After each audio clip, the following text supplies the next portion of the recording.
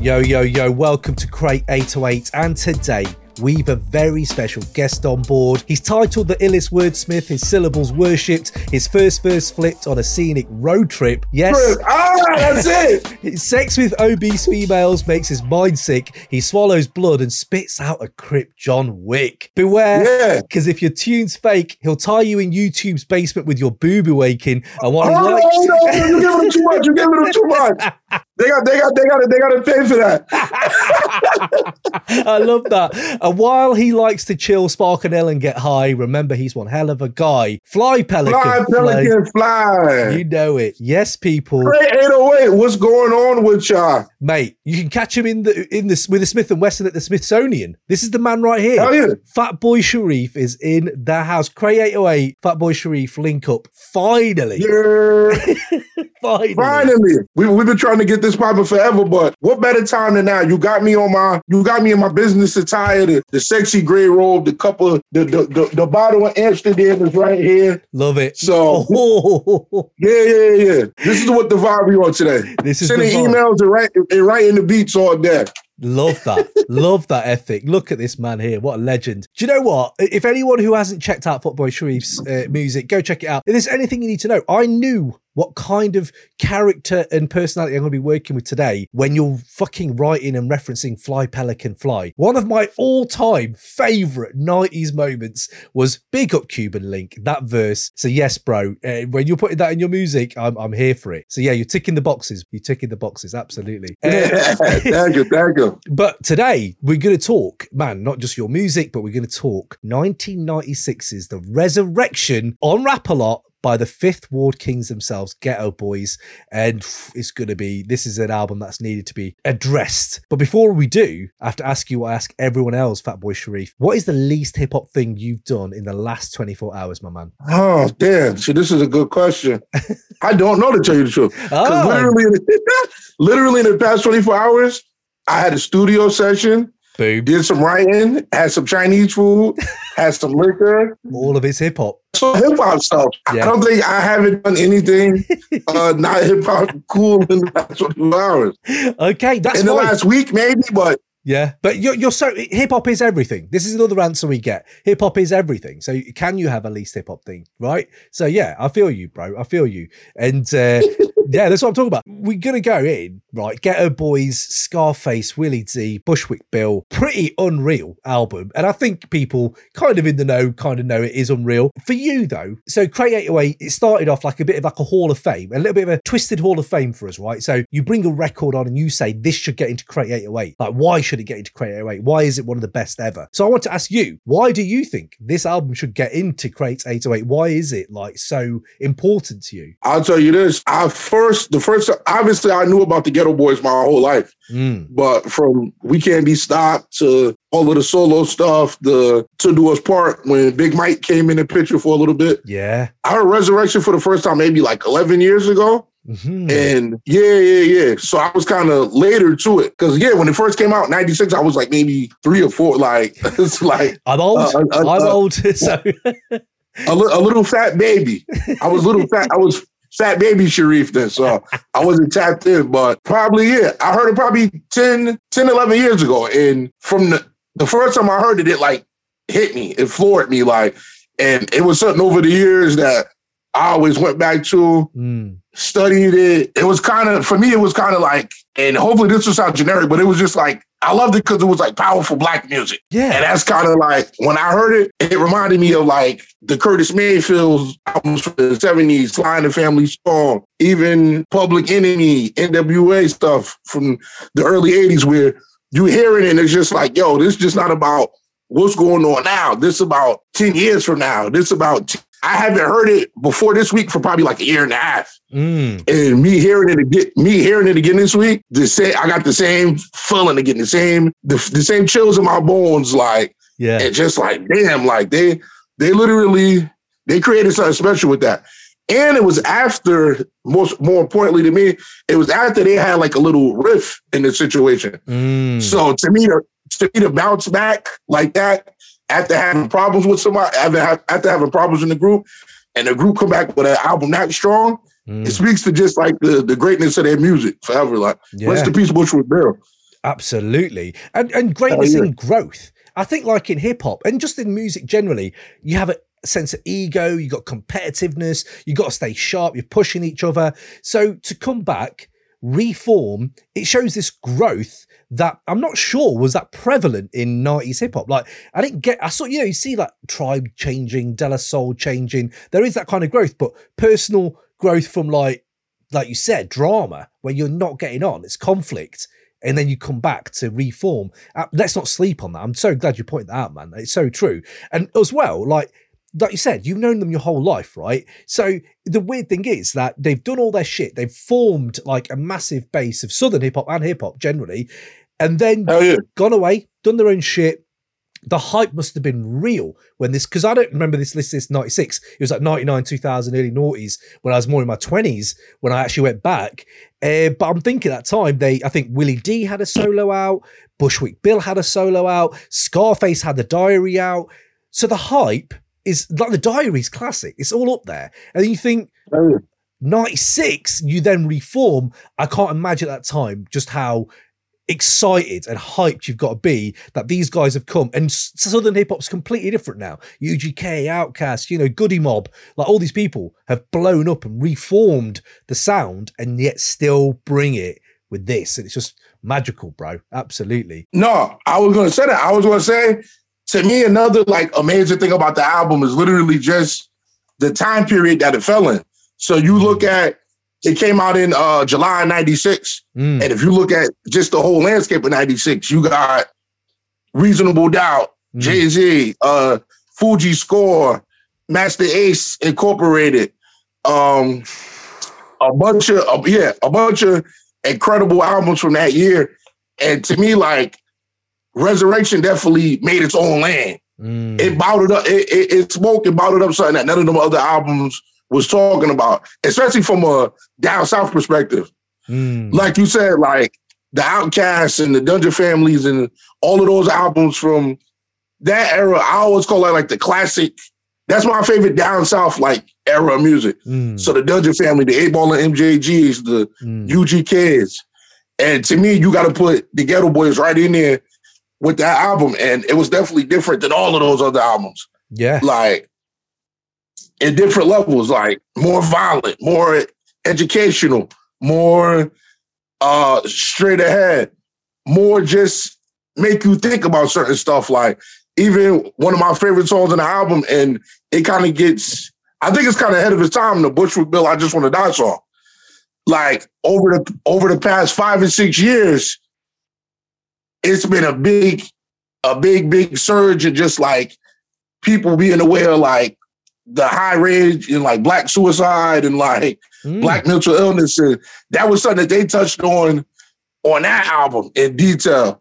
And like I was saying, like I still get floored when I hear it because I'm like, damn, this sounds like something that could have came out now. Yeah. Like, Triple X, all these people who've done what people have branded emo rap just to give it a category. But it's not. Emo rap is I don't know. I have a problem with categories generally. Like it's very hard to like. This is that, but the fact that they grew from Mind Playing Tricks on Me classic, which is about mental health, that is about mental health, and yet still grow. And mate, fucking hell, I Just Want to Die. Look at the title alone. It's so much blunter and straight to the fucking point of the heart of it, rather than Mind Playing Tricks on Me, which is like painting the picture. This is more like. This is a photo. This is literally a real life situation going through. The fact that I didn't dilute any of the message or in the like I want to die is like, holy shit, this guy is. Yeah, I'm so glad you brought that up. Just before we get into it, because I want to talk about gangster rap as well in 96 and shit like that. But you said like you studied this album, right? As an artist, as someone who is completely unique, singular in the hip, I don't know anyone like you, bro. Like I just don't. Thank you, bro. I just think like sometimes I hear the ad libs and the off. It's like singing. This guy's amazing. Like he just, I don't know. You stick out.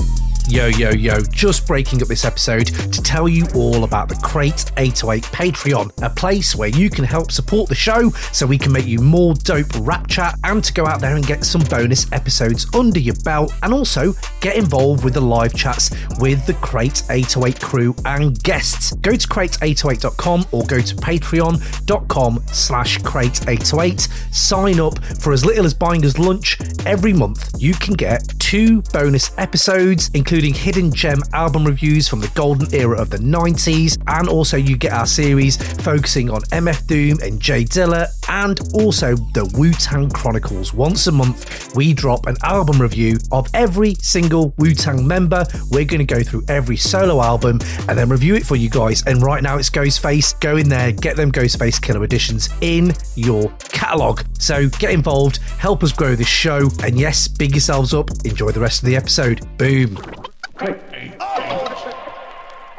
For you, listen to this album, what were like your takeaways, like your main lessons maybe you learned, or what was it that you came away with that influenced your actual craft and art, if you know what I mean? The main things I would say is literally like always have something to say, and definitely like just basically always know what you're writing for and always know what you're writing about. Sometimes people may get it, sometimes people may not get it. It's nothing wrong with sometimes you writing and you like, damn, I'm upset. I might want to say, fuck this person, I'm gonna stab him to death. There's nothing wrong with doing that. And the next one, you might want to say, you know what? All of this killing we doing is literally detrimental to our health. If we want to have a nice family and be successful in life, we need to kind of forget all of that. And the duality in their music is what I always love. Like, because like I said, you'll hear something like Niggas and Flies, the Willie D song, where he literally just talking about people who just use people and people who not focus on what they need to be focused on, and they worry about a bunch of bullshit. Yeah. Did you get something like First Light of the Day, where literally Bushel Bill just talking about setting up a drug dealer and killing him? Yeah. And those 2 different messages, but it fits so perfect with just like how society is, all of the feelings and emotions we go through on a day-to-day, like. Exactly. You know what you said there, the duality, and that's what gets missed in these reductive, polarizing, such like simple arguments about what I grew up with around gangster rap. The term gangster rap being the thing anyway. Yeah. But like, as a head, you loved what, yes, it gives you that, but it's so reductive to say, oh, it's just about killing and shooting and violence and it's bad for, it's bad role modeling, all this other bullshit you used to hear. And this energy they bring, and this album especially, is a perfect embodiment of what gangster rap actually is. And it's being woke, as they now say. It's not, back then you never said the word woke, right? But it was like, I always saw it as Tupac. Like Tupac was the guy. This album has Tupac energy, except that Tupac was more completely, I will go that way and that way. I'm a militant soldier, but I am also like a thug and gangster on top of, whereas this one, it's more like honed in. But I just thought this album's a perfect argument for those people out there who say gangster rap ain't this or whatever. Listen to this. It's all of it. All of it is accomplished in this album. And I just thought, as a, I don't know if you, what your terms are, like what you think about gangster rap generally, but as growing up with it, it was always Todd, like, if I liked something, they'd be like, oh, it's just gangster bullshit. It's like, it's not. It's actually, they're talking about today. You listen to the lyrics, and yeah. So I don't know, what do you think? I don't know where gangster rap kind of went. It seems like it became a little bit coke rap, I suppose. But for you, I don't know what you think of that reductive argument to what people say about shit that like this, where they might just call it like thuggish ruggishness and nothing more. Do you know what I mean? Me personally, I always looked at it as kind of just like literally like a visual camera to what was really going on in the world.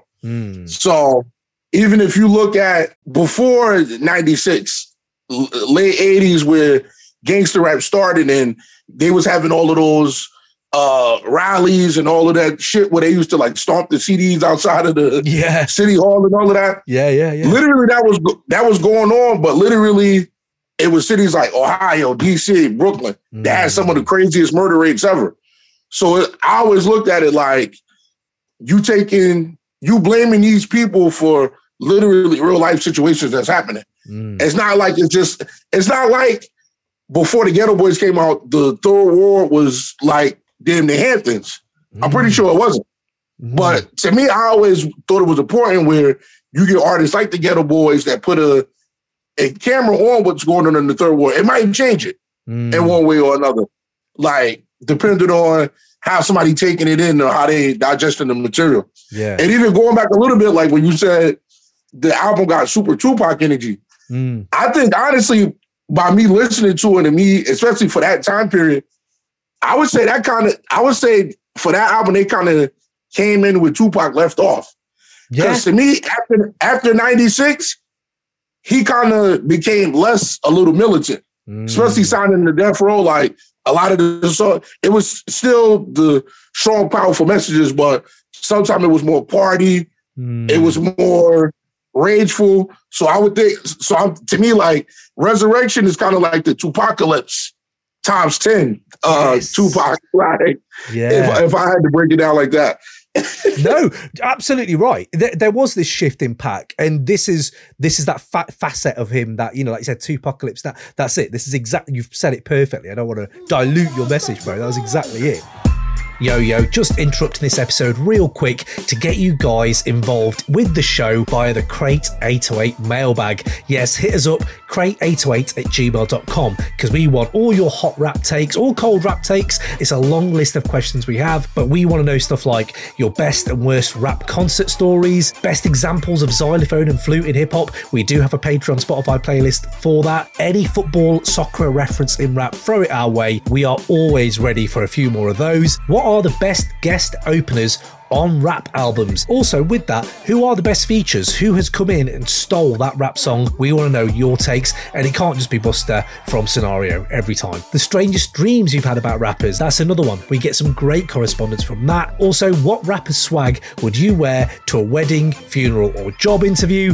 Where is the weirdest place you've met a rapper? We've had Snoop Dogg in a cinema once. It was amazing. What is the best and worst rap merch you've ever bought? And here's another one. You have to get a rap song tattooed on you somewhere. Which one, where, and why? Who is your gateway hip-hop group? Mine was Criss Cross. Who got you into rap? Also, your last 5 mic moment. That's one of our categories, and I just wanted to know your last life 5 mic moment. Come on, bring the feels. I'm here for it. Is DJ Muggs on your 90s production Rushmore? If not, why not? We have a Ghostface series on our Patreon, so we have our list for 36 best Ghostface songs, our best Ghostface features, and also our favourite Ragu tracks. That's Ray and Ghost together. Our favourite tracks of those as well. Goat rap duos, we want to know, you know, but we talk about Ragu there you go. Goat rap trios, hit us with them as well. What is the most vulnerable song in gangster rap? That's inspired by Geto Boys' I Just Want to Die, and they can't all be DMX. Slept on Posse Cuts, inspired by stuff like Represent by AG and Showbiz. What else have you got of that ilk? If Ken Burns did a rap documentary, which artist, which era, and why? Most satisfying verses to spit at home, in the shower, or karaoke. That's very much inspired by Del the Funky Homo Sapiens' work on Worldwide. And also, which song changes the way you walk the most? Again, Redman's So Rough is one that always changes the way I walk. Favourite generic 90s hip-hop tropes or track features? That can also be fashion, like Timberlands, rap trends, like, you know, having a kettle whistle in a track, just using it to amazing effect, like Public Enemy, or again, I've talked about them already, AG and Showbiz on Soul Clap do that perfectly. And what rap songs need cutting short? I revisited the Lil' Kim Hardcore album recently. That has quite a few tracks that could be cut quite short. Also, we're almost at the end here, guys. Stick with me. What is the most Pharaoh Monch opening bar in rap? Inspired by Pharaoh Monch himself on 36 Seasons with Ghostface as Dr. X, he has some of the most, but they're brilliant, but they are the most Pharaoh Monch bars. We want to know your takes on the most Pharaoh Monch bars. And yes, there you go. That and anything else you want to hit us up on, crate808@gmail.com. Go to crate808.com for all your other needs. Now, back to the show. Interesting though, I was reading just around like reviews of this album, what people think of it generally, and there's one guy I got to shout out because he put it perfectly, because again, it's kind of getting to the heart of what I was thinking. So this guy called Dave Bry, I think he was on Complex, he was like, this album epitomizes the power and meaning and ugly beautiful emotion of the subgenre of gangster rap, right? And he said the message is that black nihilism is an inevitable result of the American project. And I was like, that's exactly what I'm talking about with this music. Like, there is this idea of what America should be from us guys over here in Europe until hip hop came around. I'm interested to know what people thought what America was like. But to me, this was my, like you said, CNN. This was my news. I was like, oh fuck! Like, I heard the term 40 acres and a mule through hip hop and Spike Lee. You know, I didn't know what that was. I wasn't getting taught that term. Oh, so they got that, and then it ended up with this, and this is what I'm saying. So, yeah, I think I just wanted to shout that out because I thought, I don't know what you think to that, what you think to what he said about this album being like that, and it is that black nihilism is in it, but also some kind of just like not uplifting, but there are moments in the album where you're like they're coming to terms with how they're living and trying to kind of deduce some sort of way of living from here. Although a lot of it is about death, if you know what I mean. I don't know, but yeah. On that, that's kind of like why I said, like, it definitely had a big impact on me, because like I'll definitely, for all of the classic, powerful, quote unquote conscious albums, I'll put Resurrection right up there with It Takes a Nation of Millions. I'll put it right up there with Let's Get Free. I'll put it right up there with the first Rage Against the Machine album. Yes. Like I'll put it right up there with all of those, like What's Going On, like, and it mixes little pieces of that, and it puts kind of just like a camera what was going on in the late 80s, early 90s with the black experience in the youth, and showed it like no other. So yeah, that's one amazing thing about the Project Forever that I always get moved over and love about it. Love that. Good job you mentioned Rage there, because I was just digging in. I didn't know Tom Morello I think he even tweeted out, Tom Morello was just saying it's just one of the baddest albums ever, like just one of the meanest, funkiest music albums. I was like, yeah, you can see it's influenced Rage. You can see that they've heard this album and thought, holy shit. So yeah, absolutely. I think Chris Rock even put it in his top 25 of all time. So it's permeated. Yeah, I think it like permeate. Yeah, I don't know how much it sold and shit, but like maybe it got kind of, there was a saturation of gangster rap at one point. So I'm wondering if this kind of maybe got kind of satirized in that a little bit, because over here, until it was Office Space, honestly, no one was talking about Still over where I was until Office Space used it. And when Office Space had it, everyone was talking about it. And rightly so, it's incredible use. I was going to say, my bad. I was going to say, that's their most successful album. So I would say like they kind of hit lightning in the bottle with that. That was I want to say that might have been their last album that charted. Because after that, it was the Declaration of War album. That was like their last album after that. So I would say, I remember Resurrection, like it definitely got in like the top 100, and it was definitely critically acclaimed. There like people was definitely ready for them to get back together, and it got embraced for sure. Love that. So if we're going into it, then we're going to go into tracks and that before, but Geto Boys, we've not talked about them on this podcast yet, so I need to know from you. Each member, Willie D, Bushwick Bill, Scarface, for you, what are they bringing differently as a group? What is each of them bringing differently for you that you can't really find elsewhere and stuff? Yeah, hell yeah. For me, I'll start with Willie D. To me, Willie D is kind of like the grandfather that everyone loves, but you got to kind of get on his good side to really appreciate him. That's a perfect way of, brilliant. Yeah, no. Even like with his podcast, like he's the straightforward OG. Yeah. Tell you what you need to know. He'll tell you you might not want to know. We all love that, though. They all love that. He is so militant on this album. I love it. Absolutely. Just do not fuck about with Millie D. Just can't. Hard as fuck. Yeah. Nah, and I was saying Scarface is kind of like the OG uncle. He's your OG uncle that he might have got locked up a few times, but he didn't let the system take him down. And he'll tell you about stuff that you really need to know about, different than Willie D will tell you. So Willie D might just say, you know what? If this guy acts stupid, I seen this dude act stupid at the liquor store, he got smacked the shit out of.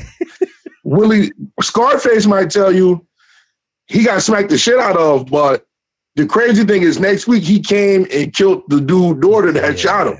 Like, shit, he'll give you the full detail about why it happened. Yeah. Love that. And Bushwick is the wild card little brother. So he might start a fight at the club.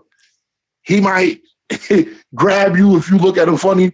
But he also can sit and talk to you about how he feel about religion and economics and school you in a way that you might have not even known you needed to be schooled until you sat and had to talk with him. Yeah. So that's kind of like the mixture of the group to me that I always love. That's what I'm.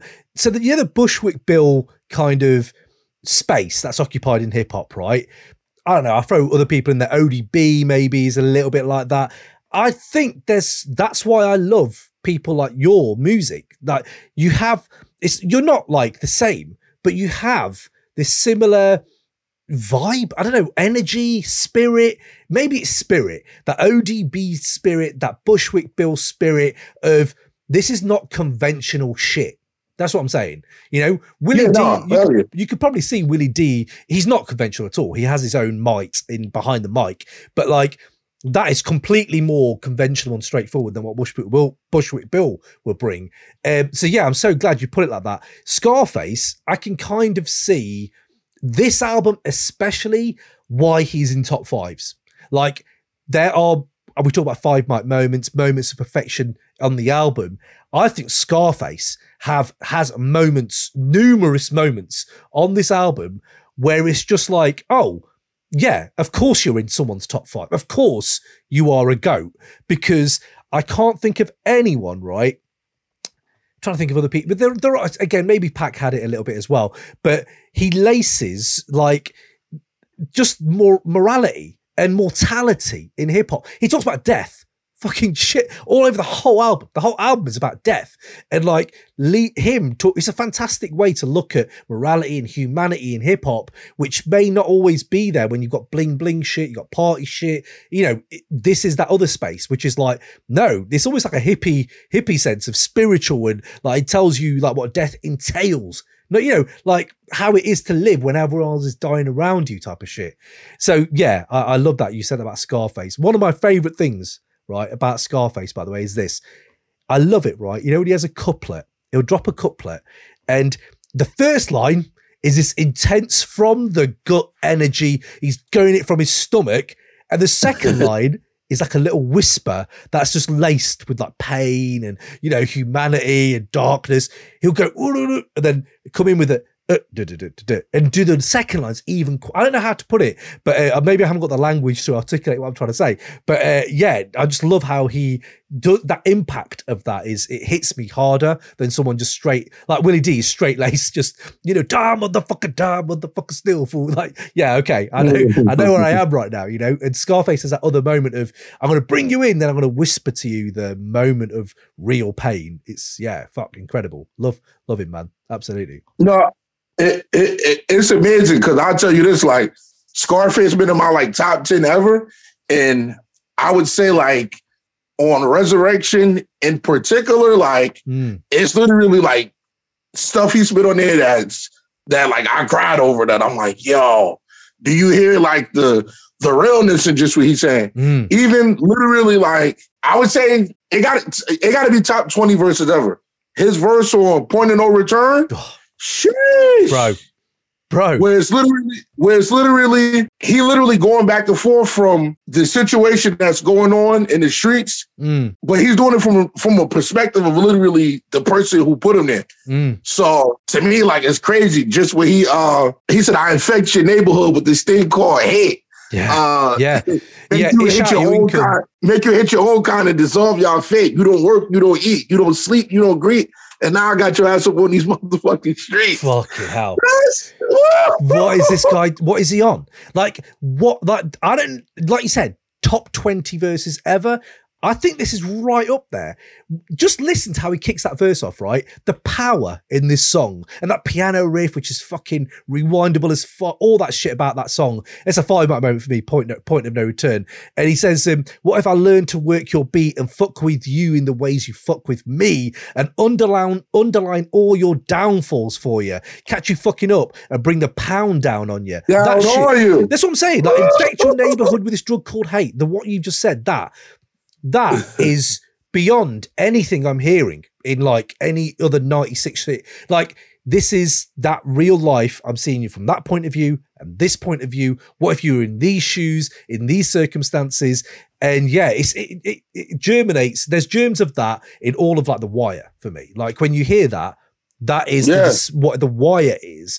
And he's just put it all there. Like, you know, how are you going to keep doing this to us without some sort of backlash? And that's why this black nihilism in like Mobb Deep and in Geto Boys and all the Grave Diggers, that nihilism, you can see exactly where it comes from, where horrorcore, you know, gangster nip shit comes from. Some of that, you know, it's horrorcore, but it's also that. So yeah, it's you know what it is, bro? And this is what, I know you're a big horror movie fan. I know you're a big film fan generally, but like, I just wanted to say, one of the things I love about horror, the best bits about it is when it's you giving me the why, you giving me the reasoning as well as the actual shit. Yes, I want to see people getting chopped up, but the best shit for me is when you get that why. Same with gangster rap or hip hop gangsterism. Say all the shit you want about killing people, jumping people's heads off, all that shit. But if you're then like Scarface and Willie D and Bushwick and you're telling us the why, it's perfect shit, man. And you can nail the landing and everything. Yeah, absolutely. His performances on that album was incredible. Like, even the Ghetto Fantasy. He said he opened opportunity, but for me, ain't no open opportunity. So send your Mickey D's down to my community because it ain't helping feed me or my family. Jeez. On the Rilla.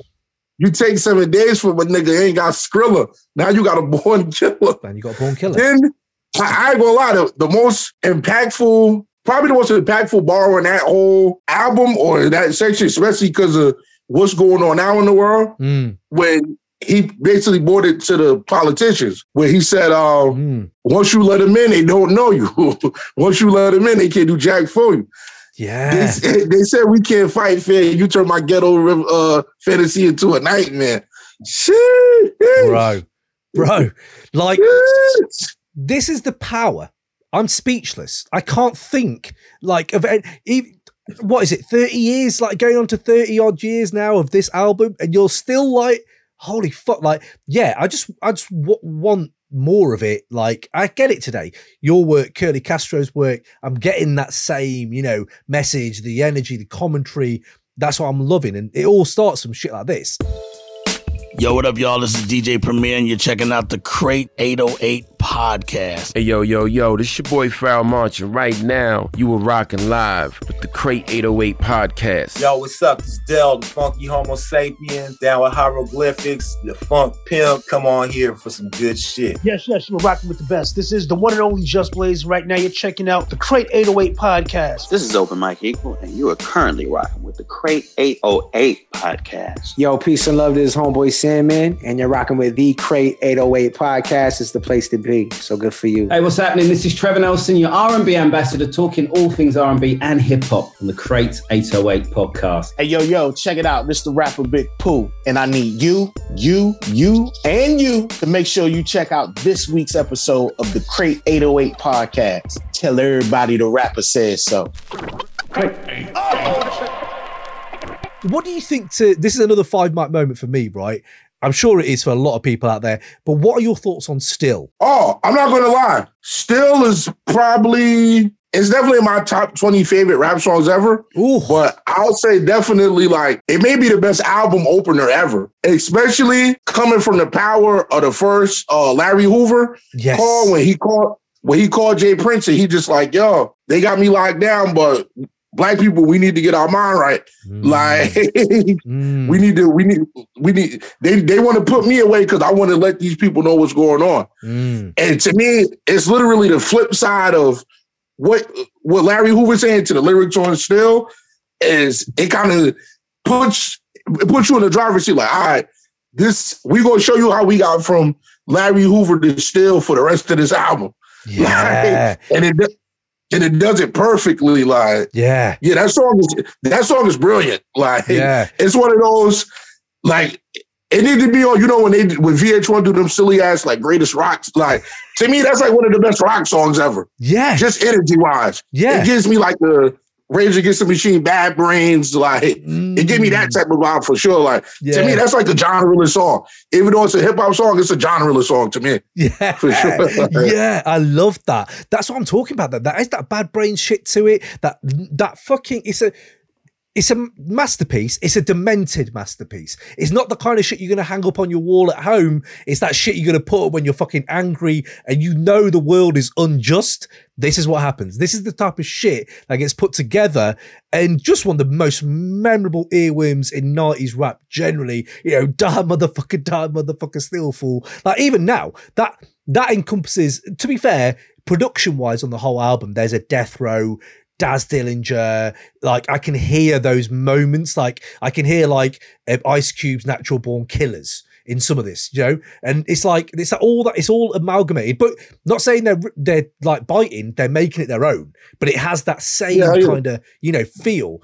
And when you're making it funky as well, like Still is funky, and I don't know, what do you think Office Space? The print. I'm sure you've watched Office Space. Have you watched Office Space and the use of Geto Boys in Office Space? Yeah, for sure. Okay, sweet. So, what were your thoughts? I don't know. Did you hear that first? Were you after? What do you think about it now? Like as a use of Geto Boys. I heard the song way before I saw the movie. Okay.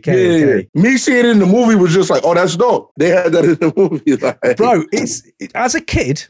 Hip-hop in film, unless you were going to black filmmakers and the black experience, ideally, you weren't getting, like, I'm trying to think when I was a kid and all the big fucking teenage films, there wasn't much of hip-hop. And I remember seeing it, and I love how Office Space portrays how white people, but not just non-black people, deal with hip-hop in the 90s. The guy at the beginning has got, I don't know who he's playing, but he's playing it loud, he's singing it along, and a black guy is coming towards his car and he turns it lower, locks the door, and you think, oh, that is the space hip-hop occupied. It's uncomfortable, but that is so true. I remember so many of my white mates being like, oh, loving this, DMX, whatever. But when it came to like actually interacting with black people, there was a disconnect. Terrible. Yeah. Scared to death. Yeah. Terrible. And it's weird. And I was the closest thing to black in my school. So maybe I felt more like I'm the outsider. Like there was only white people. I was the only brown person. So it had this moment of like, oh, that's weird that you're getting like that. But what I love is how Mike Judge flipped it on this and makes it about a printer. And then he used them again on Silicon Valley. He is a Geto Boys fan. And I kind of think, I'm glad you put it in front of white people to be like, do you understand how we maybe are, being a little bit, hypocritical, or, there's dichotomy there there's duality there that isn't comfortable. I kind of think it was great of him to use it like that. And it's funny as fuck as well. So there you go. Hell yeah, for sure. The world is a ghetto then. Go on. Go, bro. Go. Ooh, oh, no, you go ahead.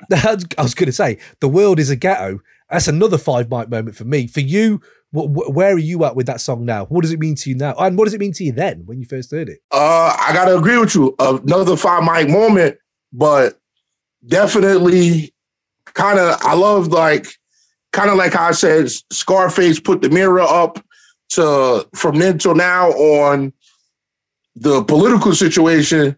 Bushwick did the same thing with that. 300 niggas died in guerrilla warfare, village in Africa, but ain't nobody care. They just went to go get the goddamn grave diggers and said, come get these motherfucking niggas.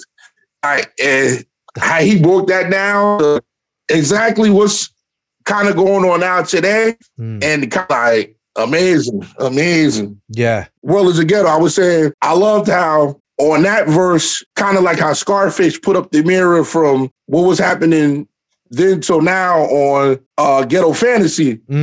Bushwick did that same thing with his verse on that. 300 niggas died in guerrilla warfare in a village in Africa, but ain't nobody can.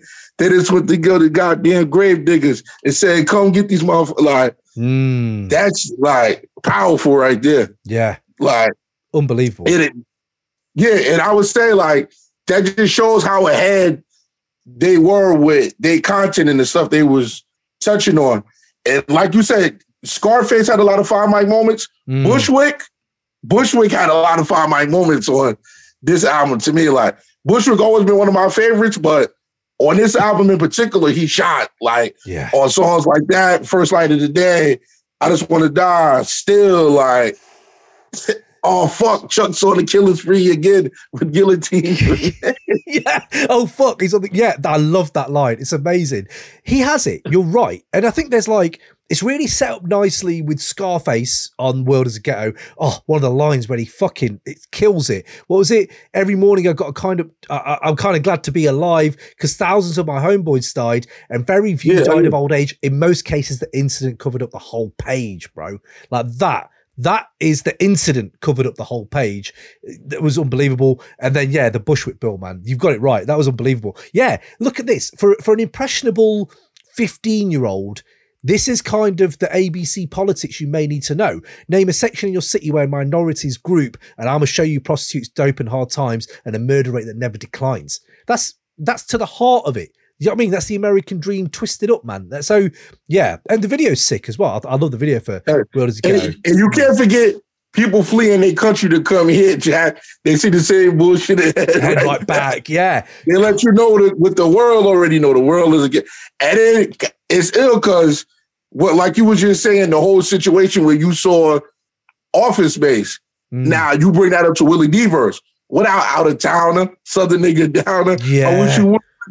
Like connected perfectly. Yeah, absolutely. Willie D has their moments where it's he was talking to those people. He was talking to the Office Space audience to me on that verse in particular. Yeah, no, absolutely. That's what I'm talking about. This is the weird. I'm so glad it got so big and popular, so people have it in their bedrooms where you're like, holy shit, would you ever hear this anywhere else? Weird thing is, I didn't. What was it now? Yeah, I don't think I've ever heard of this film.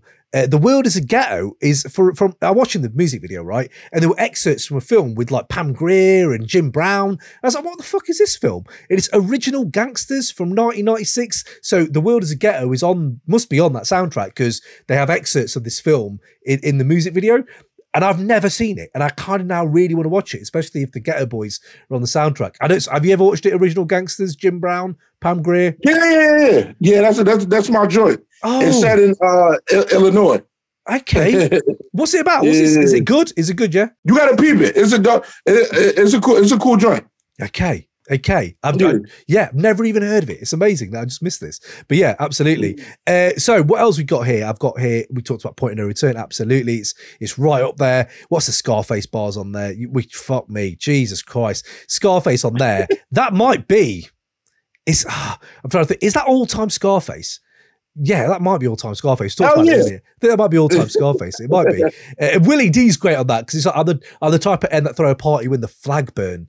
Like, that's a point of no return. Yeah, that. Let's be honest, that's 2020 energy. That's that energy when people are like, yeah, fucking, let's burn this fucker down. So yeah, you know, another 5 mic moment for you, Fatboi Sharif. I need to hear this from you. See what you're saying to it.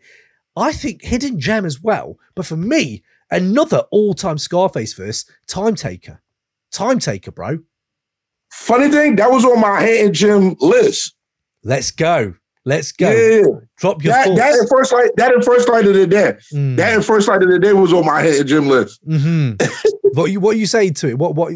That's where he does the and then on the, you know, he brings that energy, then whispers. He does it all over that, and I love it. I love the way he does that. What is it for you on that track that gets you? I love just kind of like how he spoke about time in the essence of like you can't get away from it, you can't escape it. Yes. Like, yeah.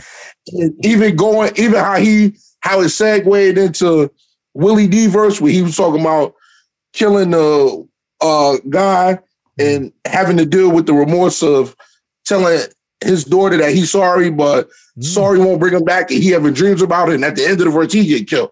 Yeah. Like, it's crazy. Yeah. What was it? The concept of time and morality and death and all the shit that Scarface is talking about is summed up when he says that.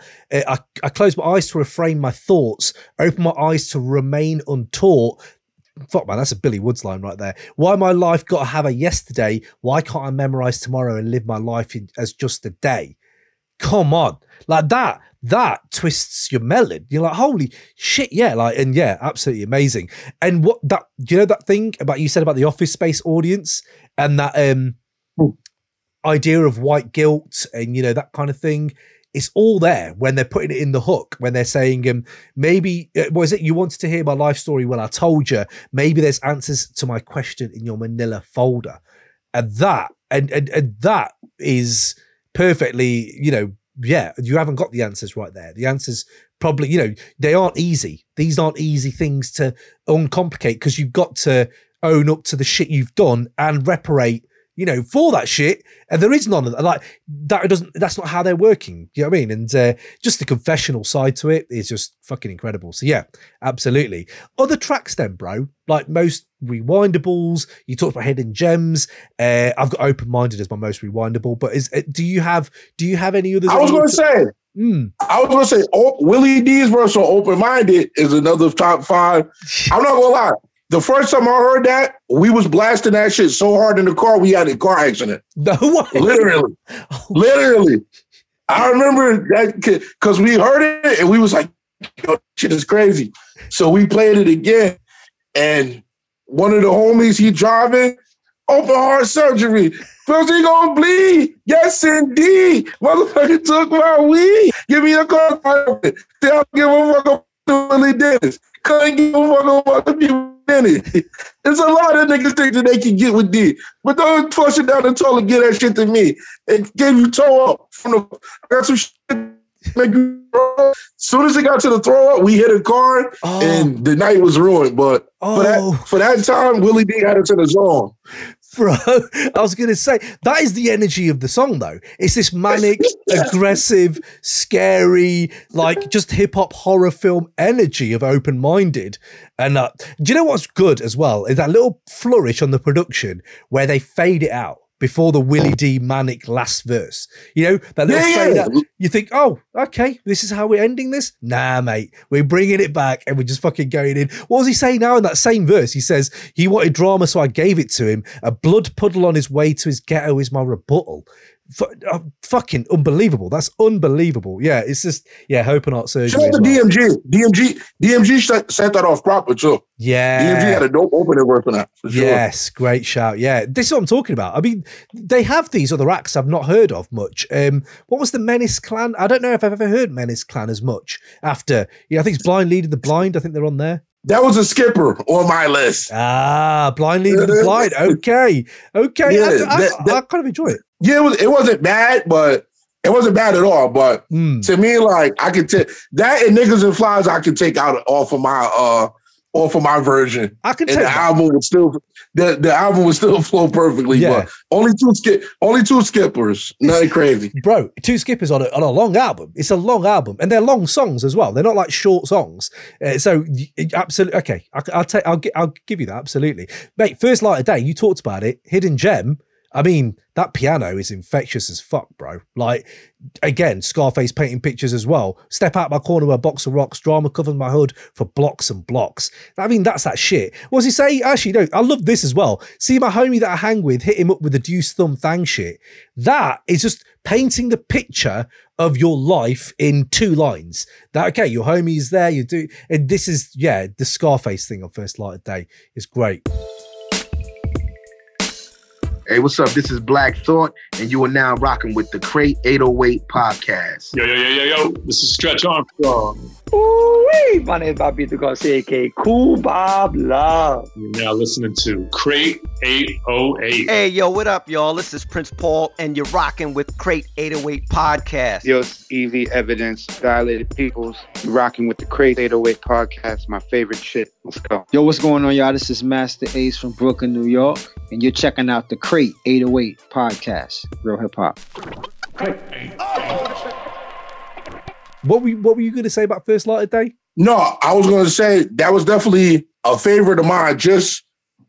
And I'll connect this song with Geto Boys and Girls, where to me, just on like a storytelling level, the Geto Boys has always been like in their own class with their attention to detail. It's kind of definitely like real movie cinematic-y. Like, even like First Light of the Day, how Bushwick get into the details about setting up the drug dealer and killing him and robbing him and all of that.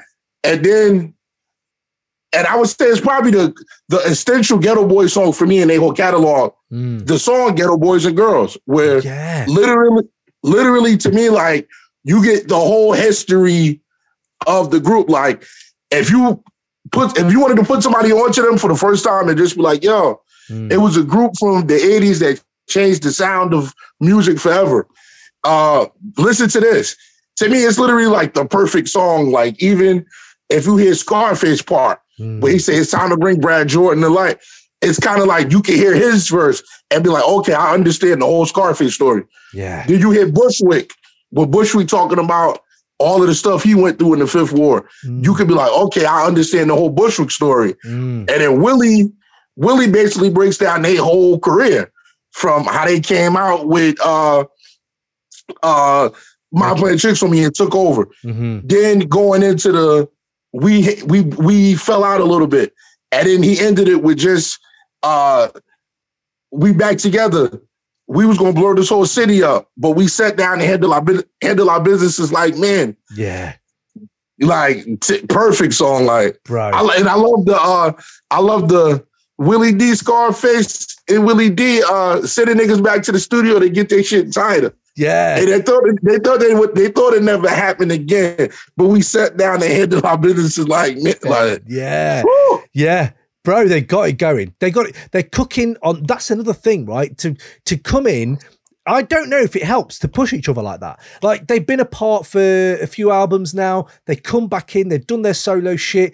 I don't know if Scarface would be as good if he didn't have Willie D and Bushwick pushing. You know, like Willie D's doing peak shit, and they're all kind of just hitting that premium. I wonder if it is that. Here's the thing we'd like to ask. I'd love to be a fly on the wall of the studio sessions and just to see how it was all kind of forming. For you, we do ask, there's that Beatles documentary came out. It's an 8-hour documentary. Two questions. Would you take an 8-hour documentary on the Geto Boys? And two, if you would, absolutely. Boom. Second, then, if you are taking that, what era of Geto Boys do you want to see? What sessions? What kind of year? Like what kind of era of Geto Boys do you want to see that 8 hours about? If you know what I mean. I would say literally give me 88 to 96. Yeah, give it all. Give it all. You got 8 hours. You might as well. Yeah, absolutely. Yeah. No, yeah. So give me hell yeah. So give me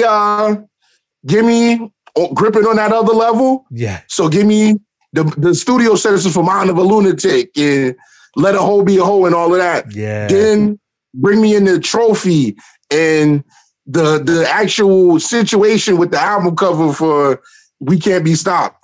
Then you could bring me into the solo stuff. Yeah. So Diary. the Bushwick solo album, the Mr. Scarface album. You could have Big Mike have a section in with the as Until Death We Part album, and then you can end it around that Resurrection era, and it'd be a Grammy-winning documentary for sure. Bro, to be fair, of the groups that are out there, and there are people getting more love now, but even now, right, there's small little rock groups from the 60s that had hardly any following are getting love now. I'm waiting for that moment in hip-hop, right, when we as a culture can reflect on it. It's not like, it doesn't have to be other people outside the culture, but people in the culture reflecting on acts like the Geto Boys. I don't always need a Straight Outta Compton. I like having a bit of a biopic, but I'm talking about straight up documentary. Geto Boys absolutely need that. I need to know what made them tick and how they worked together, because it must have been fucking crazy. And let's be honest, you could do a whole episode just on Bushwick Bill stories. The stories you're hearing about Bushwick Bill are crazy. So Yeah, I have no other. Well, actually, no. Hold It Down. That's a fucking banger. Love that. Talked about I Just Want to Die. I was wondering, is that one of the most vulnerable? Like, there's a lot of confessional shit on this album, but that might be the most vulnerable song. One of the most vulnerable songs in hip hop. Like, right there. That's actually my favorite song on the whole album.